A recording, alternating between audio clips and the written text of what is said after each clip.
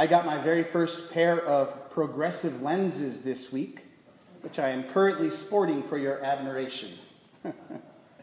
We used to call them bifocals 25 years ago and considered it a sign of old age to have to get them. But now I feel terribly distinguished, sophisticated. The first time I tried them on at Kaiser this week, my vision wasn't nearly as dizzied as I had anticipated. In fact, the world suddenly looked super crisp and clear.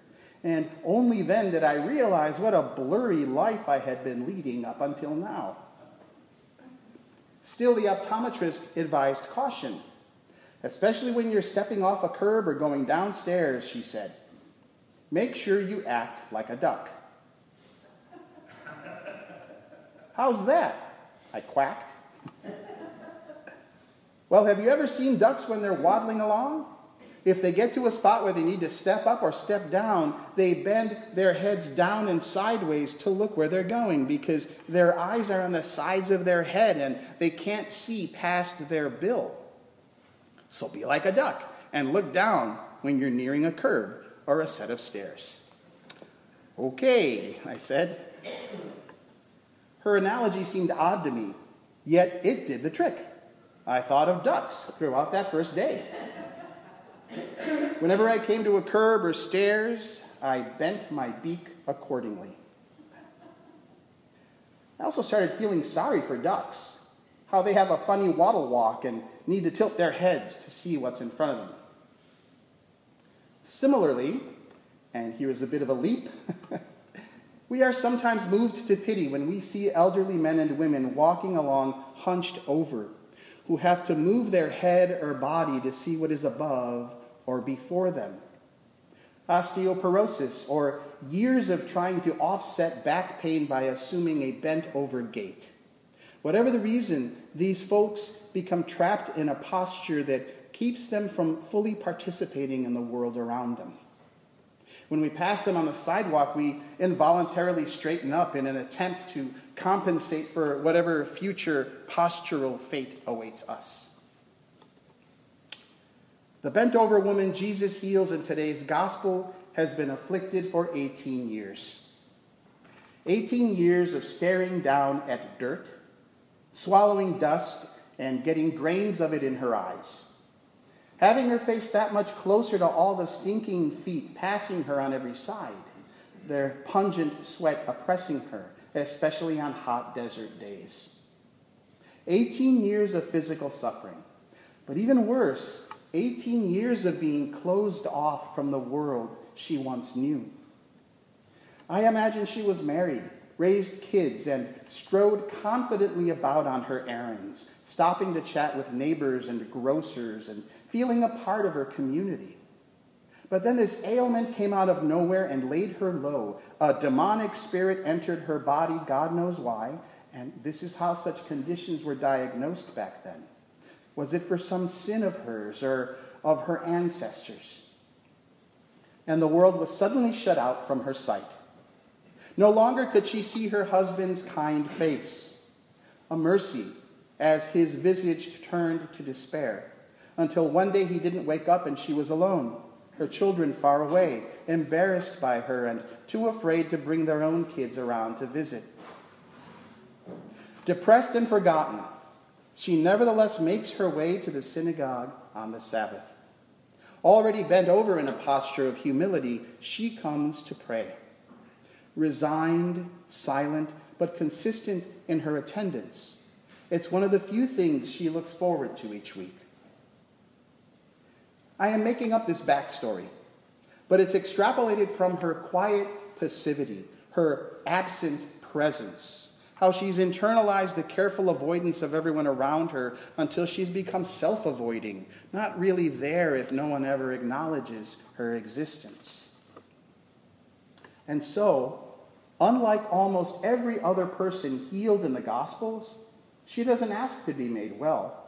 She does not shout Jesus' name incessantly like Bartimaeus, the blind beggar, nor does she grasp the hem of his garment like the hemorrhaging woman, or present herself to Jesus in any way like the lepers or men lowered on mats from rooftops who came before her.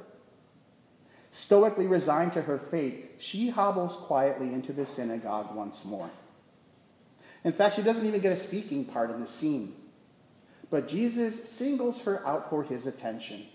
"Woman, you are set free from your ailment," he proclaims, and immediately she straightens up and starts praising God. And not only her posture, Jesus straightens her soul that she might live again and participate once more in the world around her. I'm guessing the analogy I'm about to make is an obvious one, but here goes anyway. Many of us carry something bent over inside us that is in need of healing. It may not manifest outwardly. We might even thrive and enjoy life. But unless you're someone with little to no self-awareness, each one of us carries a pain or a regret or an unfulfilled longing. Something that prevents us from participating fully in the world around us, keeps us inwardly bent over, making it hard to see the stars or feel the sun fully on our face, to delight in God's creation and in fellowship with others.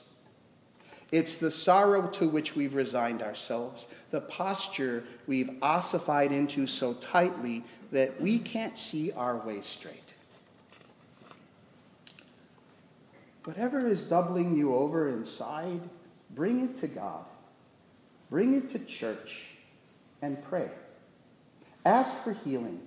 Don't wait to be seen and called over. Ask to be healed from where you stand.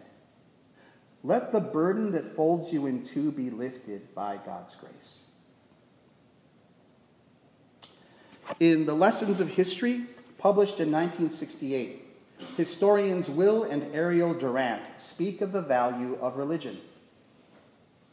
To the unhappy, the suffering, the bereaved, the old, it has brought supernatural comforts valued by millions of souls as more precious than any natural aid. It has helped parents and teachers to discipline the young. It has conferred meaning and dignity upon the lowliest of existence, and through its sacraments has made for stability by transforming human covenants into solemn relationships with God. The leader of the synagogue in our gospel passage knows this. He loves his faith and sees the value of religion. Time and again, it has saved him. When his parents died in a fire, the local synagogue community took him in and raised him. In times of loneliness, he found comfort in regular prayer. When his wife left him after years spent in a rigid, loveless marriage, the rituals of the church welcomed him into their familiar embrace. The only thing that kept him from despair was to follow the commandments of his faith to the letter. And he knows the importance of Sabbath, how it rejuvenates the soul and strengthens one's relationship with God. But after years of finding comfort in the rhythms and rules of religion, the leader of the synagogue has shifted salvation to the ritual instead of to the grace of God. Fossilized in his faith, he attends worship with one eye on any missteps others may make in his presence. I am making up this backstory, but it's extrapolated from his rigidity, his fear of allowing for something new and transformative to disrupt what he sees as the necessary formula for salvation. Anyone who can see past the miraculous healing before his very eyes to focus only on what religious laws it breaks is truly blind to God's grace. I like to think that this man also experienced healing on that Sabbath day. Perhaps the admonishment of Jesus shamed him into a new realization that it was not the practices and rituals that saved him time and again in his life. Rather, it was God's compassion and love flowing through those things that cradled him through his despair. Whatever has hardened within you, blinding you to the miracles all around you, bring it to God, bring it to church, and pray. Ask for healing. Don't lie in wait to judge others. but learn to see clearly what compassion you may lack in your life for others and for yourself. Ask to be healed from where you stand. Let the burden that stiffens you be softened by God's grace. I wish you all came to church more often. It can bring healing you never knew you needed.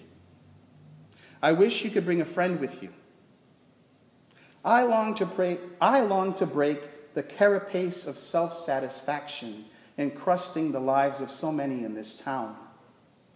Religion is dying out in our culture of individualism, of instant gratification, when what we truly offer is a Sabbath from all that, a straightening up into new life, a softening into love. We are all, to some extent, leading blurry lives. We all need the clarifying vision of God's compassionate grace, felt in community, in worship, and in love. Amen.